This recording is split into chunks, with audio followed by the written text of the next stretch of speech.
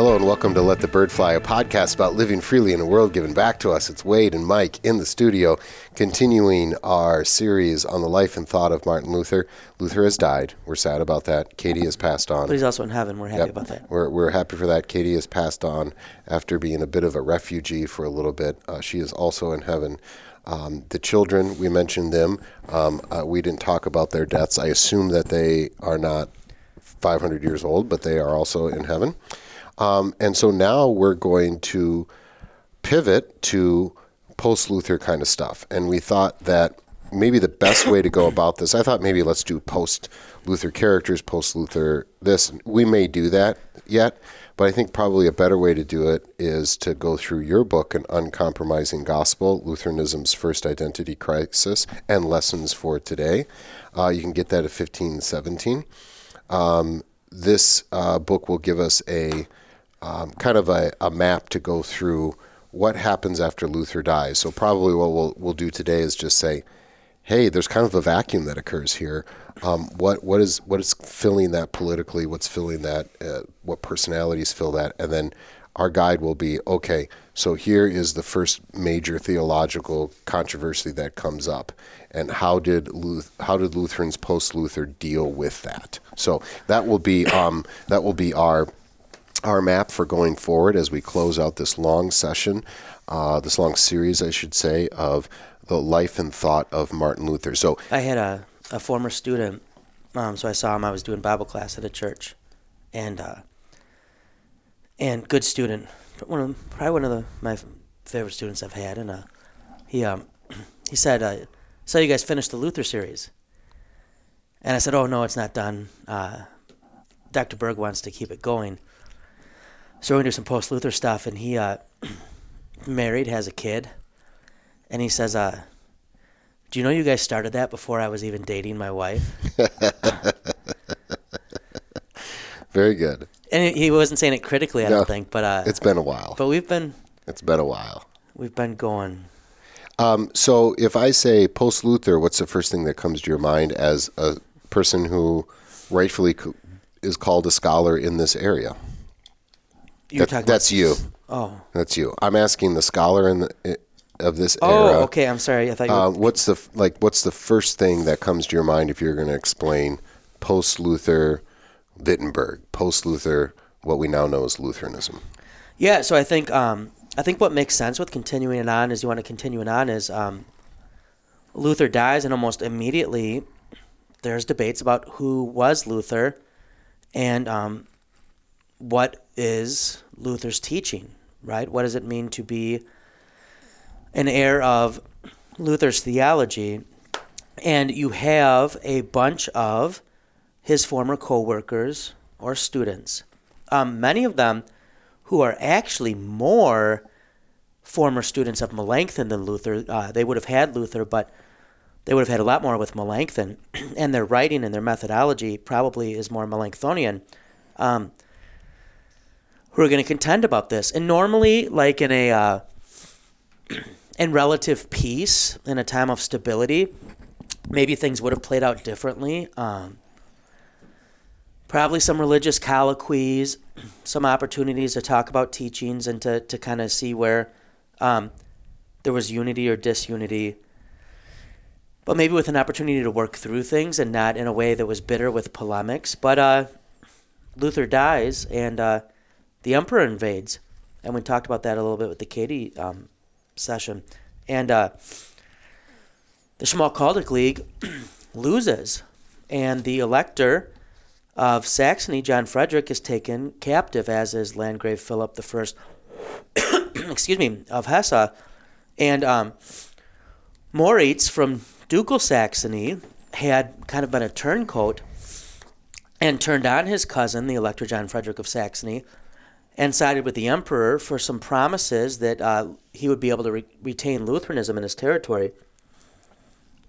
And so he's going to help strike Lutheranism what could have been a death blow, but for kind of like a promise of like, oh, yeah, we'll let you guys do your thing. After that happens, though, the emperor immediately sets to work on new religious policies. In Augsburg, it will be called an interim. which is meant to be a stepping stone basically into reintegrating the Lutheran churches back into Roman Catholicism. Moritz realizes there's no way this is going to go over in his new territory especially, but even his old territory. There's been a lot of change as it is. And so he is going to set his new Wittenberg faculty to work on what's called the Leipzig Proposal, which says, well, here's some stuff we can compromise on, but not as much as the Augsburg Interim. And the opponents of this are going to call it the Leipzig Interim, associating it with the Augsburg Interim. And so any hope of like, hey, let's have some conferences and talk about things, and maybe we should like put down on paper some of the things of what it means to be part of the Church of the Augsburg Confession. You know, there's some debates that have come up since then. Let's work through them. Instead, you have Lutheranism as an existential crisis. Is it going to survive? And these debates are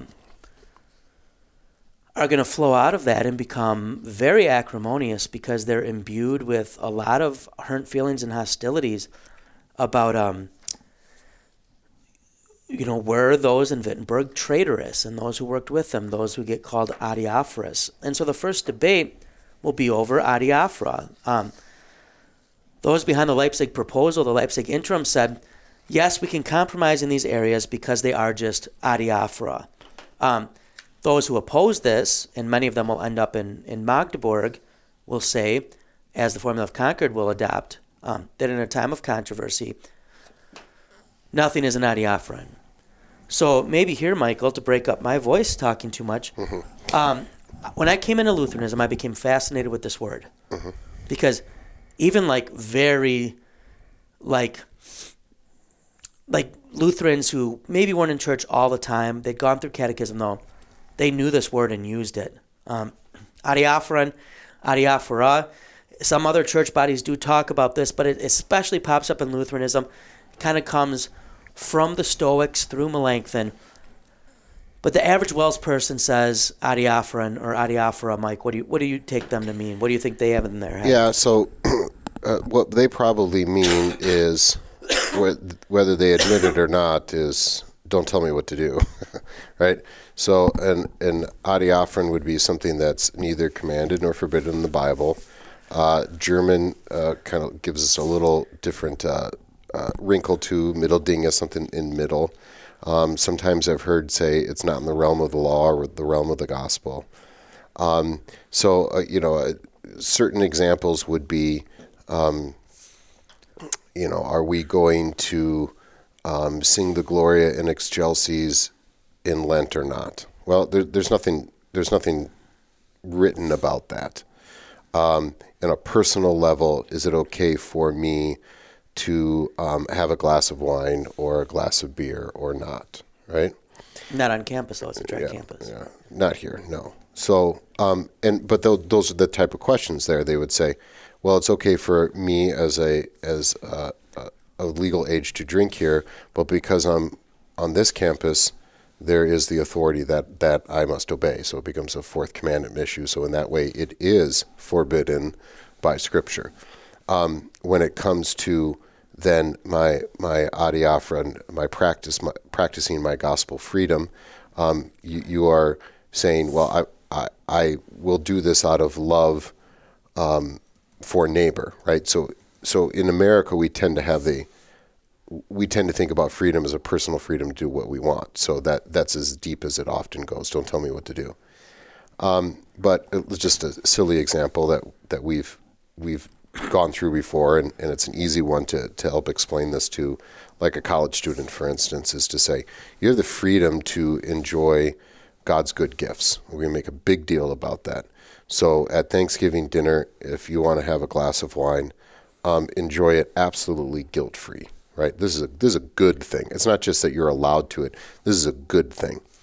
But if your Uncle Frank's an alcoholic and he's there, then you don't imbibe out of love for him. If it's going to trigger, but Uncle Frank might be cool with it. Right. Yeah. You sacrifice your freedom for the love of neighbor. Now, if Uncle Frank is not an alcoholic and he is the type of Christian who says consumption of alcohol is sinful, and that you are putting yourself into some sort of danger here by sinning, maybe even out of the state of grace if you continue to insist that you have to have alcohol. Well, then, not only do you exercise your freedom in a sense like I do it because I want, you're almost called. It's your duty to exercise your freedom in this case because it has to do with the gospel, right? So I can remember our professor David Kuski saying, if the Christian tells you you can't drink alcohol, you open up a beer in front of them, crack open a beer in front of them, right? That it's a silly example, but when it comes to let's say bigger questions, especially questions of worship, this becomes a very big deal. Where if someone says that you are not going to be in a state of grace anymore if you do something, and that something is an adiaphron, then you are called to, I don't want to say fight for your freedom because that's kind of has a weird connotation, but maybe fight for your right to party. Yeah, you are called to say, because the gospel's on the line here, and this of course is Galatians, right, through and through. Right. So this is not something that is we find from the church fathers or whatever. This is very biblical, right? Even if the word adiaphron comes from a different point of view, a philosophical point of view, or it has a philosophical history rather than a biblical history. It is a very biblical, very New Testament doctrine.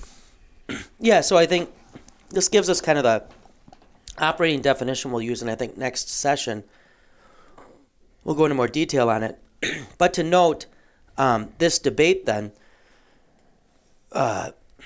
really threatens to undo Lutheranism, and you have certain holdout areas, and one of them will be Magdeburg, this city that will be laid siege by the emperor, but also by Moritz, and refuses to give in, and it's going to manage to hold out, and there will be a stalemate, and there'll be a peace that is accomplished, in which neither side wins, so to speak. But Magdeburg is going to become responsible for a propaganda war. They are just printing at a pace unseen since early Luther. And they are printing stuff about what it is to be a Lutheran and how people are undermining what it is to be a Lutheran. To say Lutheran might be a little anachronistic there, but people were using the term. And so the question becomes, is it enough for an institution to remain? Right? And this is where I think Wittenberg is rightly faulted.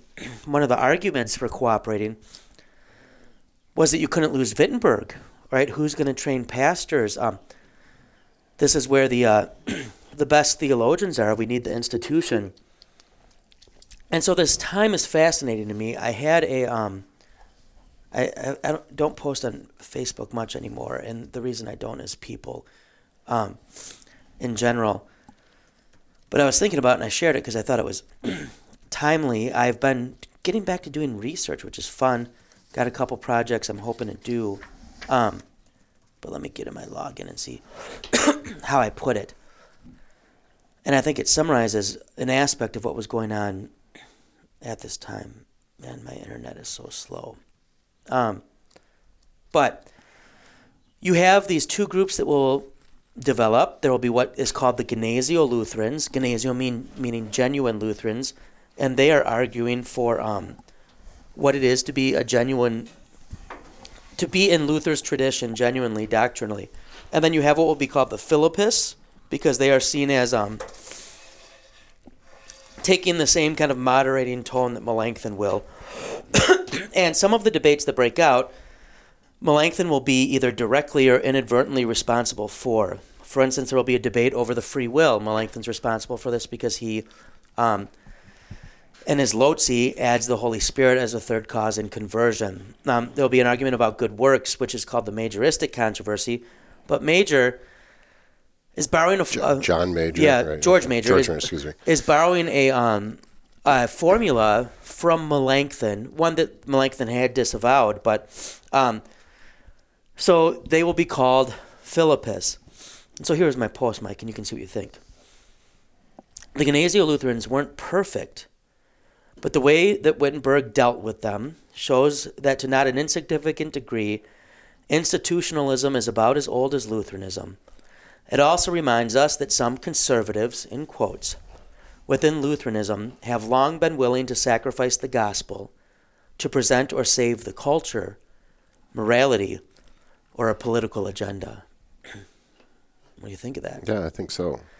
And people might think, well, the Gnesio Lutherans must have been the conservatives because they're trying to hold to Luther's doctrine, but normally they get classified as radicals, right? Because they're holding out, they're under siege. They are saying that the gospel is being emasculated, that it's not being preached radically enough. The real conservatives were those who thought, well, we can't lose Wittenberg, and Moritz is our prince now, and so we have to support Moritz's agenda. Romans 13, and the Gnesio Lutherans are going to come up with the Magdeburg Confession, which is a doctrine of resistance well before the Calvinists came up with one, and the Calvinists always get credit for this. In many ways, the Calvinists are working with the Magdeburg Confession. We need the institution. We need to preserve the culture that has been established here. We need to support Moritz and the political agenda. We need to bide time until we can kind of reverse things with the emperor. Rather than just directly going to what is it to be faithful to the gospel. And that's not to say that these men were seeking to be unfaithful. If anyone deserves credit for Lutheranism's doctrinal heritage after Luther, it's Melanchthon. Melanchthon did a lot of very important things, and he sacrificed a lot, so I don't mean to diminish that. But these two groups and my research interests are centered in the Gnesio Lutherans. And I would say my sympathies, while I have them for some on both sides, are definitely very much with the Gnesio Lutherans, who often, while they could be a little bombastic and have poor manners, I think we're often ill-treated as well. And maybe just a kind of a side note or a warning, we're not talking about like making an anthill, a molehill into a mountain. We're not talking about something that is insignificant. A secondary doctrine. Even. There certainly are going to be flashpoints that are going to seem, and rightfully so, would be seen as insignificant. Do you do this or not? But what they understood was that there was something at stake here, and it was the gospel. So we're not talking about can the parochial school take milk money from the government, right? I mean, you may think that is going to be a slippery slope to whatever, and I respect your opinion on that. Right. We're talking about something in the past. We're going to get an email, at least one on this, right. I'm guessing. Fine. But what I'm saying is this is a little bit different. This is directly to the gospel, where maybe some of those other things, which there'd be certain things that I would stand up that to maybe you or somebody else may be insignificant, but I really believe that the gospel's at stake here. And this is going to sound terrible, but gospel reductionist, right? But there's something about fighting for the truth for the sake of the truth. And then there's also something fighting for something where the gospel is at stake here. Right. So, and then of course, if you mix culture into it, then it gets a little bit more complicated, where maybe I'm fighting for a truth that in the culture where my culture should do this because it is morally correct, and I can marshal not only all sorts of biblical passages, but natural law, all this kind of stuff. Right. But is the gospel at stake here? And is the gospel animating this fight? Yeah. So and so I think the lesson from Luther, the more I read Luther, the lesson from Luther when it comes to a lot of this stuff is ask yourself, what happens to the gospel in this? Right? You may be absolutely correct and maybe even have a good biblical reason to fight for some political cause. But if you do it to the point where that then supersedes the gospel, pushes the gospel to the side so that people don't see you and your particular congregation or church body as the gospel church anymore, but as the church that fights for this unity. Now, it may not be your fault, but you have to ask that question. What you're saying here with Flacius and the Ignazio Lutherans was this has to do with the gospel. With that said, completely different political scene, completely different culture, where there is this cultural separation from a secular point of view and the gospel, where you're still all Christian. Right. You're still all have a say. You still have, when the prince does something that is going to affect the church and vice versa in a way that just doesn't happen in America in 2022. Right. And I mean, this will become part of the issue with it, is that in some ways the church is being handed over to the state in a way Luther feared it might. Mm-hmm. And this is even the argument that the adiaphoros or interimists will make is, well, you know what? It's okay if there's fasting commanded certain days, because the emperor, he could say, like, no egg Wednesday because our egg supply is low. Mm-hmm. Well, everyone knew the emperor wasn't going to reintroduce fasting because the egg supply was low. It was because it was part of Roman Catholic piety, right? But there was, in some ways, this handing over. And so the Ignazio Lutherans will argue some of these things would be fine if they weren't happening now. And so Mike likes to identify with my book that comes out of my dissertation, The Devil Behind the Surplus. In fact, Mike even put a picture of himself. Why did you take that down? We need to put that back up there again. It got destroyed when that group came through. Oh, I thought it was before that. So just to fill in those who don't know, you can explain, the whole surplice thing in a second. But I wear a surplice because wearing an alb is like wearing, which I also do, but that's like wearing a clip-on tie. You wear the real deal, which is a cassock and a surplice. Maybe the tab collar of clericals. Yeah, so The Devil's Behind the Surplus, your book title, right? And Flacius uses the line, and it's a great line.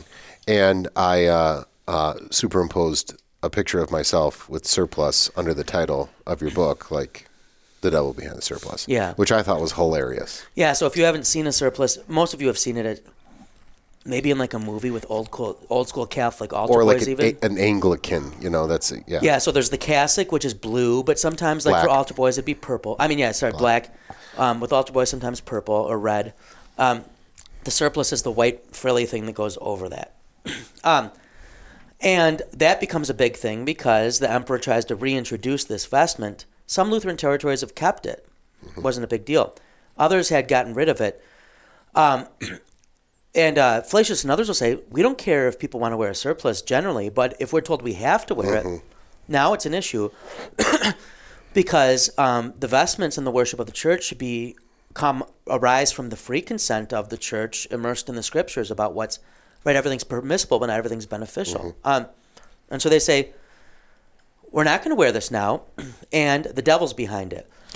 And hence the title. Yeah. But, Flacius will talk about lots of things like that where he'll say, normally we would not care, but because this is being commanded as an integral part of church life, when it's something that's meant to be an aid or a supplement to church life, then it becomes problematic. And I think you can correct me if I'm wrong, but to be very clear, it's more than a slippery slope argument. It's more than this is a very American. I'm not saying I disagree with this, but it's a very American, usually on the right, but the left can do this too.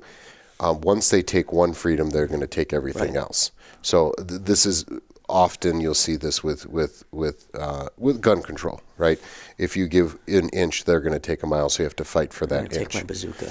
So while I don't necessarily disagree with that as a tactic or a way to talk about, this is something different because the gospel is at stake here, and because you're saying you're not really Christian unless you do this.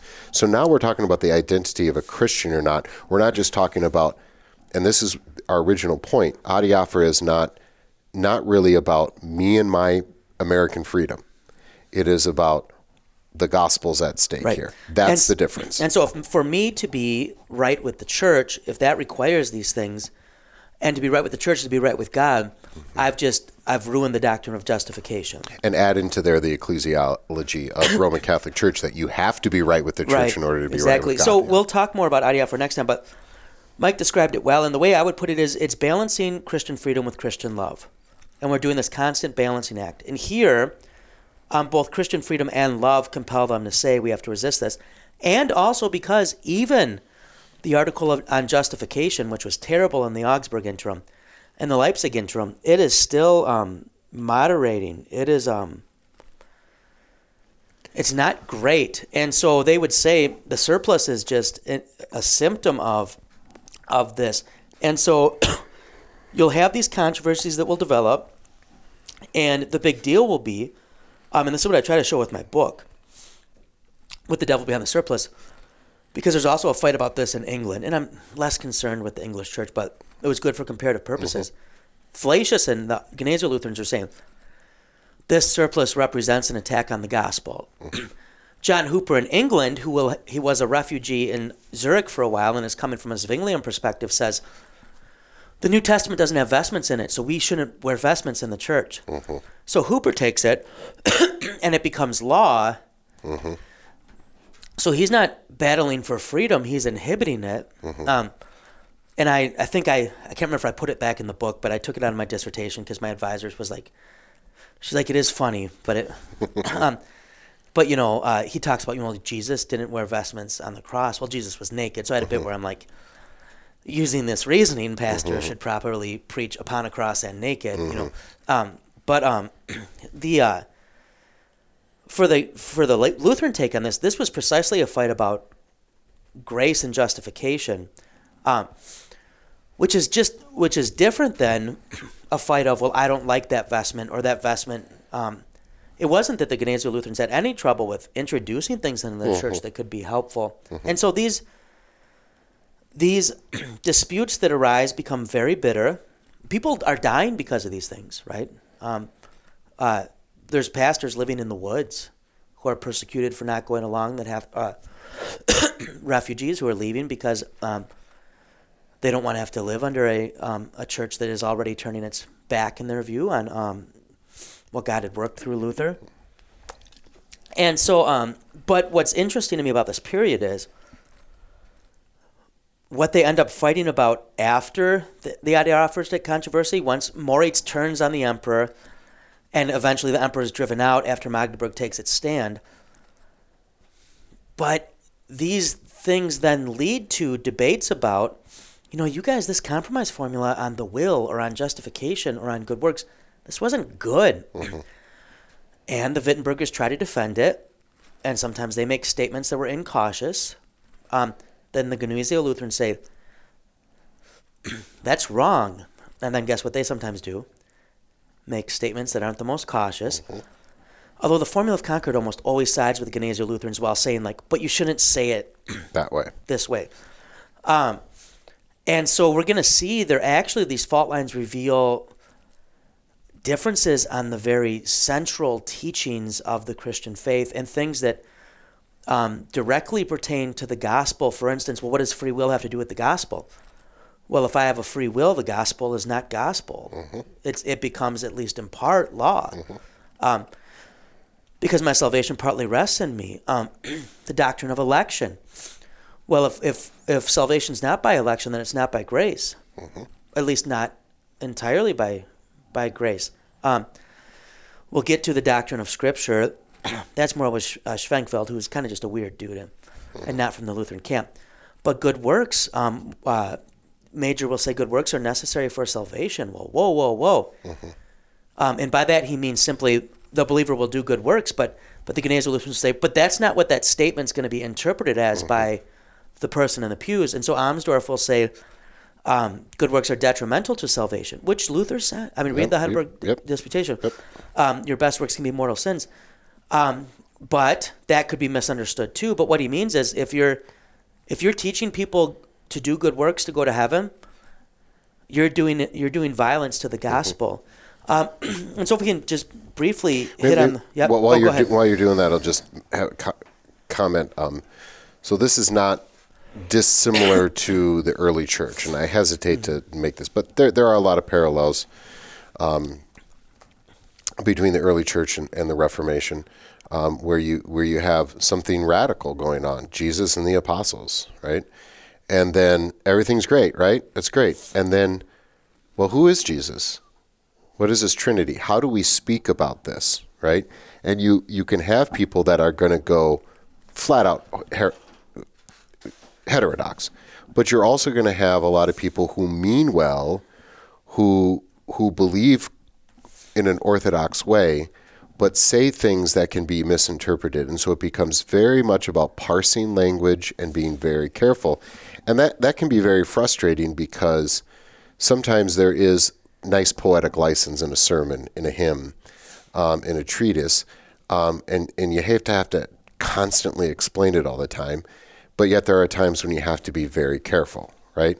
So when, for instance, like Luther is going to say free will, exists only in name only. Well, okay, what do you mean by that, right? Good works are necessary for salvation. What do you mean by that, right? And so after a burst of, okay, this is fantastic, this is new, this is fresh, this changes things, there's some cleanup work in future generations, right? And I think you can see that in politics as well, right? Even an American Constitution, Bill of Rights. Yeah, well, then what does that mean, right? There's going to be a period where you have to figure out a lot of things, close loopholes, make sure that people understood correctly about these things. So this is kind of the natural course of events, I think, that occurs. And I think you did a good job pointing out that here are the major ones and connecting them to, okay, this is about the gospel. This is why this thing that seems so insignificant is important.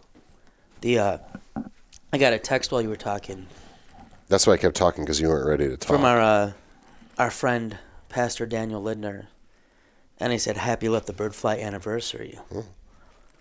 And I said it is, and I looked, and our first episode's April 4th, so that's coming up. We're going to have to commemorate that. But I guess I must have called but talked to him on this day and said, hey, I'm thinking of doing this. And he said, do it. And that's when Ben and Peter and I must have launched it today. He said he put it on his calendar. So yeah, very nice. That was how many 5 years? 5 years ago. It wasn't very good until Michael joined. What's 5-year anniversary? Is that paper? I'm not sure, but we should do something. I'll get you. If it's not gold or something, which it's not, I'll get you. If we record on April 4th, we got to remember to mention it on the episode. But, all right, if I can just, to keep the session from going too long, run down a list. So An Uncompromising Gospel is a book that came out of, I was invited to present to the Nebraska district of our synod. Earl Treptow and Phil Hirsch, two wonderful. 5th anniversary is wood. Is it? So I will. Paul Bunyan trophy is made of wood. Made of wood. So, we'll make me a sculpture out of wood. Right. I had been invited down, and I got 5 hours, and I gave what probably has to be one of the longest conference papers. It was a paper? Yeah. Oh my gosh. I didn't read the whole thing, but it was 100-some pages. Oh man. And you didn't present? You get a paper? Mm-hmm. Jeez. I enjoyed it. Did anybody else? I don't know. People drank beer and talked with me after in Christian Freedom. The 2nd anniversary is fiber, by the way. That seems very odd. Like, here's some bran, dear. Yeah. Here's Raisin Bran. Happy anniversary. Yeah. Okay.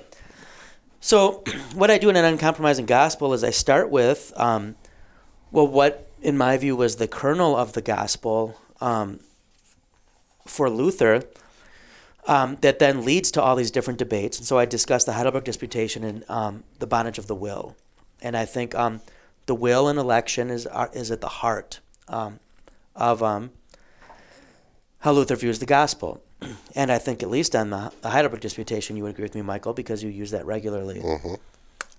But then the controversies that we go through. And I think this is what we'll do in the upcoming sessions. Adiaphoristic controversy. So what is adiaphora? Synergistic controversy over free will. So why are they fighting over if we have a free will?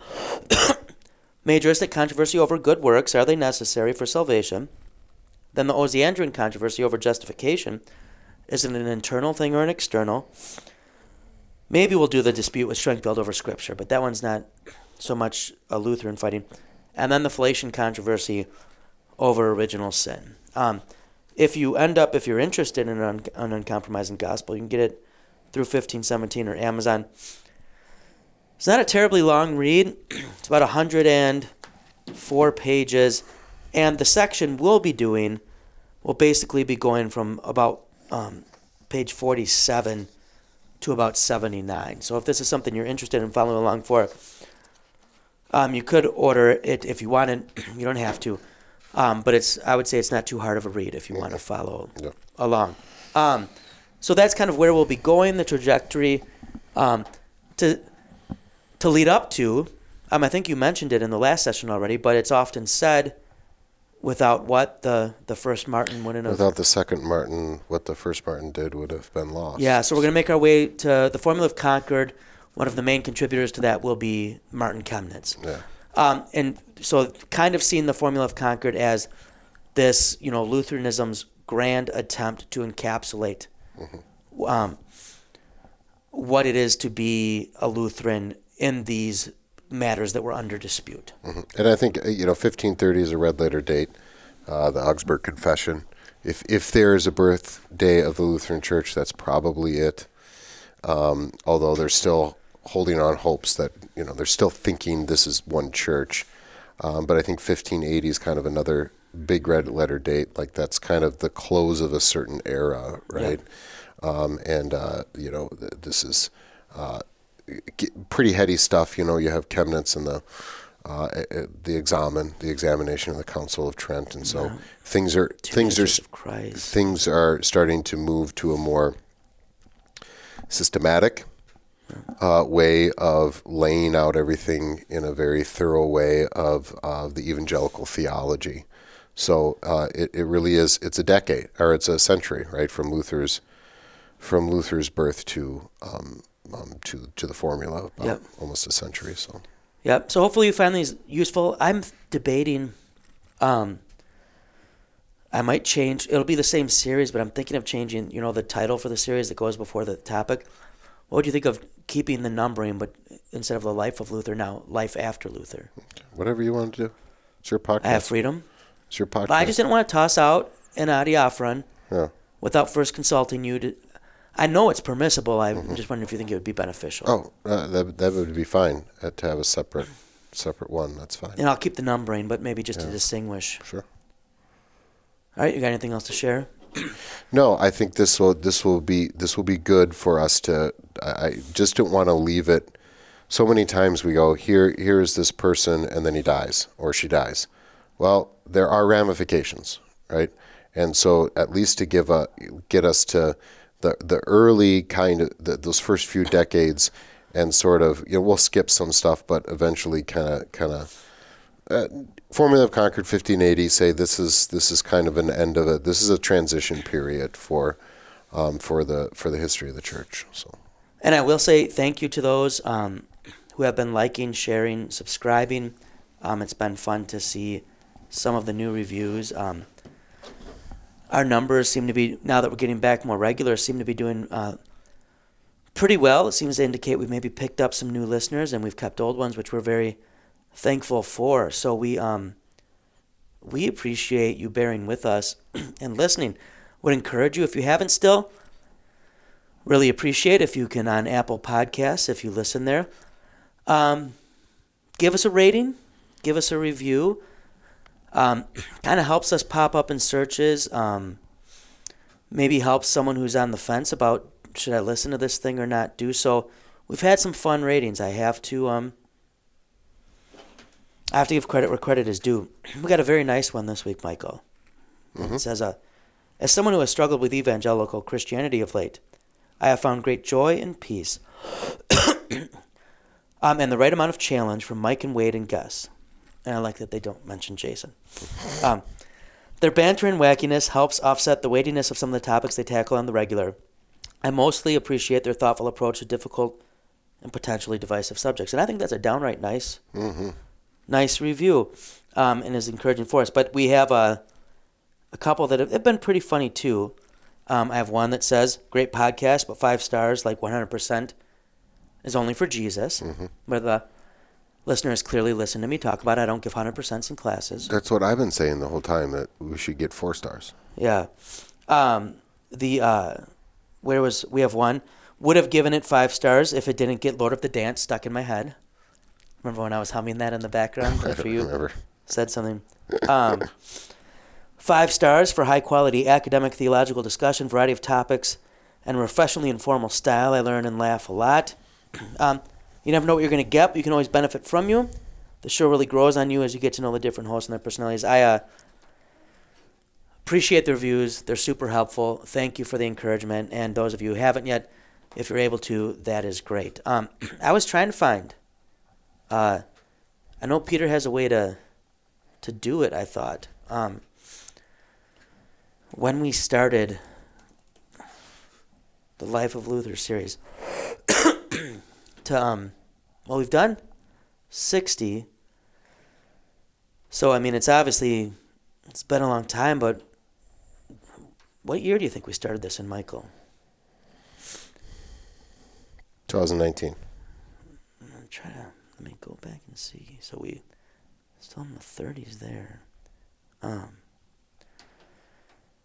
I should have done this ahead of time. I feel like this is dead air. Okay, well, say something while I do this real quick. Like 40 seconds of content. How about this? I don't know that we're ready just to pick up another Winging It series. It is, in a normal week, which is not always possible, we do 2 sessions, which is kind of a lot. But we did worship, we did a brief church history, and now we did this extended Luther one. But we're not opposed to, if you have some ideas, Yep. like not just one episode, but like what's a string of stuff. I don't know that we would be super enthralled just because neither of us are exegetes there, like going through a, chapter by chapter book. And there are plenty of podcasts that do that, Yep. including 1517. But, if there is something out there, maybe I can't think of anything on the top of our head. And we do have some episode topics we plan to get back to. Some people shared some good ones on Facebook. When we get suggestions, the first thing we do is when we talk about, we say, are we equipped to do it? Mm-hmm. Is it in our wheelhouse enough? And then B, how much prep would we want to do? So some of them we're saving for when we got time to maybe do some reading. And then third, I think we ask, can we behave if we do it? Mm-hmm. Will Wade get us in trouble? There's quite a few episodes Yeah. that we've never attempted because But I've been of that. checking the email almost daily, and you can good. email us at podcast@letthebirdfly.com, podcast@letthebirdfly.com. If you do have suggestions, and Michael, we started the Life of Luther series December 16th of 2018. All right, so it's pretty close. 3.5 years. Yeah. And we thought probably 50. I mean, we knew that it's going to take a while, and then for Yeah. a while, I'm like, it's going to be 75. What are we at now? 60? Don't worry about that. That's fine. How about this? We're at 60. All right. This is 61. Very good. All right. Thank you for listening. We've kept you too long. Until next time, let the bird fly. Let the bird fly.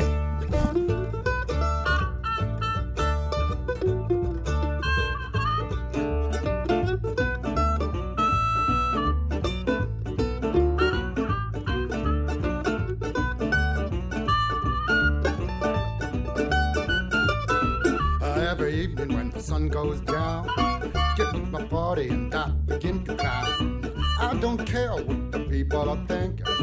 I'm not drunk, I'm just a drinking. I set 'em up, another round. I set 'em up, another round. I set 'em up, another round. One more round won't get me down.